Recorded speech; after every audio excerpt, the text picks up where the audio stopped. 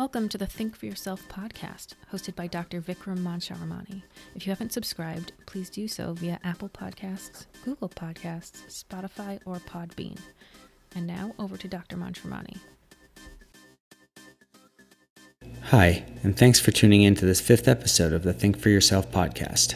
In this episode, I'm going to share some of my thoughts relating to financial markets and specifically how one can think about navigating through today's overwhelming uncertainty and the volatility that seems to plague daily activity in financial conditions.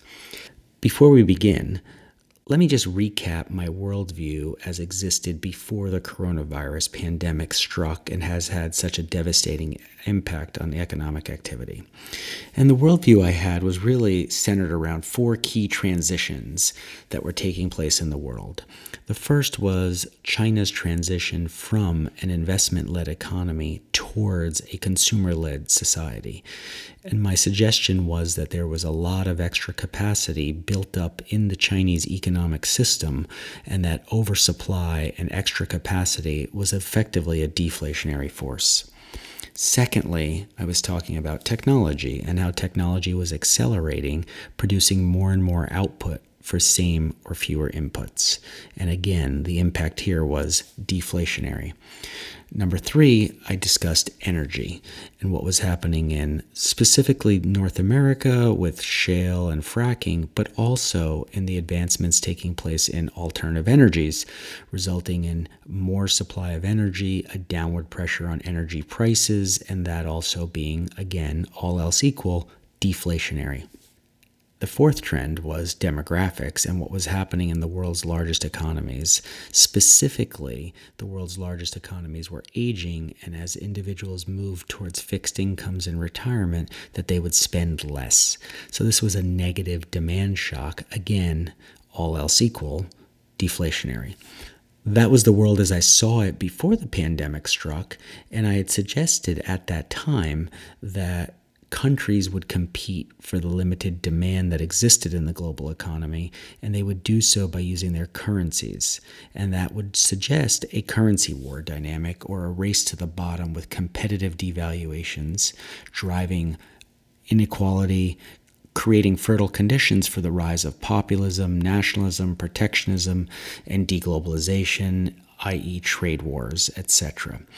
And so that was the world I saw before the pandemic struck. In December of 2019, I gave a short speech, 25 minutes or so, which is available online. You can find it at vimeo.com/Mansharamani. There were 10 indicators I suggested we pay attention to determine when we were going to be facing the next global economic recession. And so I'll summarize them quickly here. The first indicator was Chinese growth, and I said we have to pay attention there because China incrementally was driving GDP growth disproportionately. I highlighted the fact that there was a lot of debt in China and that some of that debt was going bad. I suggested there was inflationary pressure, predominantly because of food. Again, this was all before the pandemic struck and before there was well understood dynamics around the coronavirus. The second indicator I suggested we pay attention to was the American consumer. With the United States economy being the largest in the world and 70% of it being driven by the American consumer, I said this is an absolutely critical driver in the global economy. And there was a chart I produced, which I think is quite telling, and happy to share it with anyone who wants to. So you can reach out and I'll send it to you. But it's consumer confidence divided by unemployment. And if you look at U.S. consumer confidence divided by unemployment, what you see is a sine wave, where it really in the late 60s was at an all-time high. It sort of bounces around lows in the 70s into the early 80s, and then it goes up to 1990 and then comes back down in 92 and then goes almost straight up to 2000, down in 2002 or 3, up to 2008, down to 2009, and then it went straight back up almost to the same levels of 2000. And the reason I look at this chart is consumers that have confidence but no jobs are not really interesting in terms of driving economic activity. Likewise, someone who has a job but has no confidence is also unlikely to be a major driver of economic activity. And so when we see those two things line up, we get very strong economic conditions, which is what we've had. However, they tend to be cyclical, so when we get very, very, very strong readings on this measure, it usually is a warning sign. And this indicator of, again, consumer confidence divided by unemployment was suggesting we needed to be concerned. The third indicator I looked at was U.S. economic policy. I said that tightening rates usually operates with a lag, and so we would probably head into a recession at some point because of the lagged impact of higher rates. And I said lowering rates, as the Fed had done during the course of 2019, usually happened before we entered a recession, and that just has to do with the lags associated with monetary policy. The fourth thing I talked about was global uncertainty driven predominantly through trade wars, but also the need and the desire of corporate boardrooms to shift their supply chains away from just-in-time, most efficient global supply chains towards just-in-case, more resilient local supply chains. And I thought that the paralysis relating to trade wars predominantly has resulted in a capital investing slowdown. The fifth dynamic I paid attention to was population growth. I talked about how the world's fastest-growing economies happen to also have the world's fastest-growing populations, and that was potentially problematic because it could impact the ability of some of these large countries to generate enough jobs to build a middle class. And so this forthcoming boom that we thought was coming from the middle class might be at risk. The sixth dynamic I talked about was the technology bubble, and here I was referring to some of these unicorns that exist. WeWork was the one I believe I highlighted, but private technology companies, and WeWork's actually not even a technology company, but it was put in that bucket. But let's just say the unicorn bubble bursting. Number 7 I was talking about was debt dynamics, large amounts of debt, but very little sign of distress. And so usually you don't see distress until you see it en masse. And that's what I was highlighting as a potential risk, albeit that it hadn't yet come to fruition. Number 8, I talked about India. I said Modi, while having grand ambitions, was unlikely to succeed, specifically because of robots and automated manufacturing. And as you've heard from me elsewhere, I think India may prove to be the world's largest disappointment versus expectations, for sure in the emerging markets, but quite possibly globally. And number 9, I talked about productivity and how this deflationary problem we have of too much supply relative to demand was going to get worse because technology was spreading widely into virtually all sectors, and digitization was increasing productivity, and that actually created more supply, creating more deflationary pressure, all else equal. And then the 10th dynamic I talked about was the U.S.-China rivalry as being far more than a trade war, being a tech war, a space race, an arms race, a currency war, an economic war. And so when I put all of that together, what I concluded was there was an elevated risk of a global economic recession hitting within 24 months or less. Now, the reason I give you this as a backdrop is fundamentally the global economy had, to stick with a medical analogy at least temporarily, pre-existing conditions. And these pre-existing conditions made us more vulnerable to a shock. And the shock happened to be a virus, but it could have been one of many other things. So let's connect the dots to that earlier medical analogy. We have a patient with pre-existing conditions, and then we suffer an attack from a virus. The response by regulators and policymakers alike has been effectively to halt economic activity, to induce an economic coma. Now, while that might be medically necessary, it's far from clear that we will emerge from this coma as well as we were beforehand. We're still vulnerable. We were vulnerable before, and so to have equity markets, as they recently have done, bounce right back thinking, oh, everything's great, is effectively suggesting this patient with pre-existing conditions that was induced into a coma will emerge and run a marathon. And I just don't think that's likely. I think the long-lasting impact here on economic activity and the performance of firms will be substantial. And I don't think equity markets fully reflect that.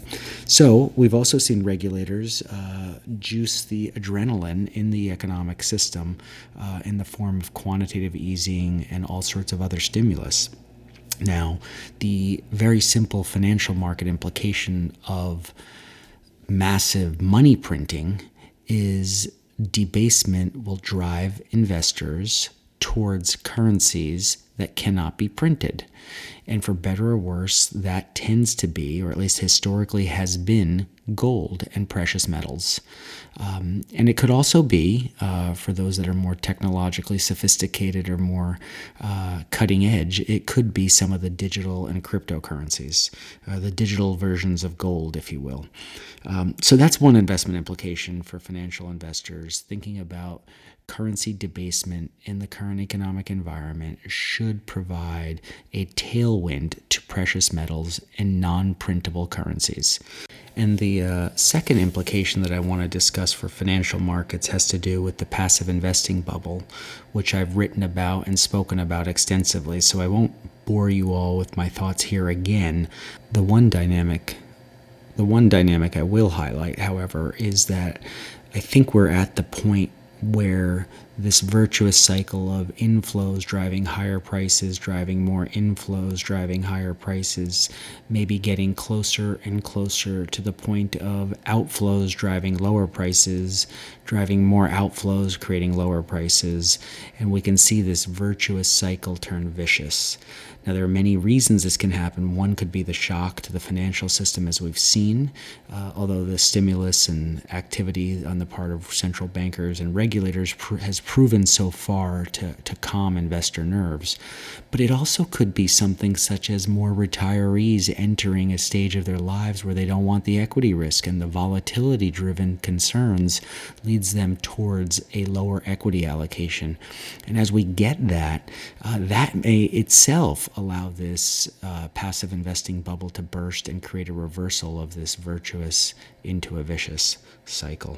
So that's the second implication I wanted to discuss. The third implication has to do with budget deficits and the fact that the U.S. budget deficit is going to balloon here. Not only did we run a 5% budget deficit, roughly 5% budget deficit during a fabulous economic time, but now we have a situation where GDP is collapsing and stimulus and other fiscal spending is going up, creating a dynamic where the deficit as a percentage of GDP will expand very, very rapidly to a quite large number. And that creates a lot of concern for me when it comes to the U.S. dollar. While the U.S. dollar has proven to be sort of the least dirty shirt, if you will, and has proven to be strong so far, that has in large part to do with the weakness everywhere else. I do think that the dollar will likely weaken in the future. I don't know when or how significantly it will, but that mere process of a weaker dollar should result in strength for commodities and other assets that are priced in dollar terms. So that makes me very excited and bullish about commodity exposures. And another reason to be excited about commodities really has to do with the outlook for inflation. For the first time in a long time, I am seeing some of the signs that might point to this deflationary environment ending. Just think about what's happening on the supply side. We are seeing disruption. We're seeing friction in supply chains. We're seeing trade conflicts. We're seeing now coronavirus-related lockdowns. We're seeing shutdowns of factories.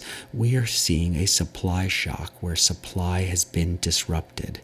At the same time, so far, demand has been disrupted, but we're seeing enormous economic stimulus in the form of fiscal spending as well as quantitative easing that will produce a lot more money chasing what may be fewer goods. This has the potential to change the world that we're in from one where deflation has been the dominant force into one where inflation may prove to be the dominant force. The investment implications of that, if true, would be enormous. And so that's an area I'm really paying attention to quite closely to see if we get the inflationary dynamic that I think might be starting right now. So let's just summarize quickly the investment implications of what I've seen coming from the coronavirus impact. At this stage, I would say number one, the very obvious one, is quantitative easing and money printing globally should drive demand and provide a tailwind to non-printable currencies such as gold or crypto/digital currencies that cannot be expanded rapidly through political manipulation. So that's number one. Number two, I'm worried about the passive investing bubble bursting. I think virtuous cycles end usually around recessions and have the potential to turn vicious. I don't know if that's the case yet here, but it's worth watching. Number three, dollar dynamics. We've had a strong dollar. I think the money printing and other economic activity in the form of a large fiscal stimulus that's resulting in an enormous government budget deficit here in the United States have the potential to turn the dollar strength into dollar weakness. That is implication number three. Investment implication number four has to do with inflation and commodities. And here, I think owning real assets seems to be a very prudent thing to do. It happens to line up with value investing as well, relative to growth investing, because commodities have been so beaten up, and many of the commodity companies are actually quite cheap. So the last tidbit is that every investor everywhere will make mistakes. We all make mistakes. It's not possible not to. However, we have a choice of the type of mistakes we can make. We can choose to make an error of omission, i.e. miss something that could keep going up, or we could make an error of commission, i.e. capture something that goes off a cliff and falls. And it's times like this where things feel particularly fragile. Again, an economic patient with pre-existing conditions put into an economic coma and given unprecedented doses of adrenaline to come out. I don't know what's going to happen. Maybe we do run a marathon, but I do know we have a choice as to what type of expectation to develop. We can take the cautious approach and sit it out, or we can take an active approach and potentially lose some money here. My advice at this stage is to focus on making errors of omission rather than errors of commission. So I hope these thoughts are helpful. I'd welcome any feedback. Please feel free to reach out via Twitter, LinkedIn, or any other format. And I do wish you the best of luck navigating this uncertainty, and here's wishing health and happiness to you and your family. Thanks for listening to this episode of the Think for Yourself podcast. For more information, please do visit Dr. Moncharmani's website at www.mansharaMani.com, or follow him on LinkedIn, Twitter, or Instagram. And of course, if you haven't done so already, we encourage you to purchase his book, Think for Yourself, which is available for pre-order on Amazon.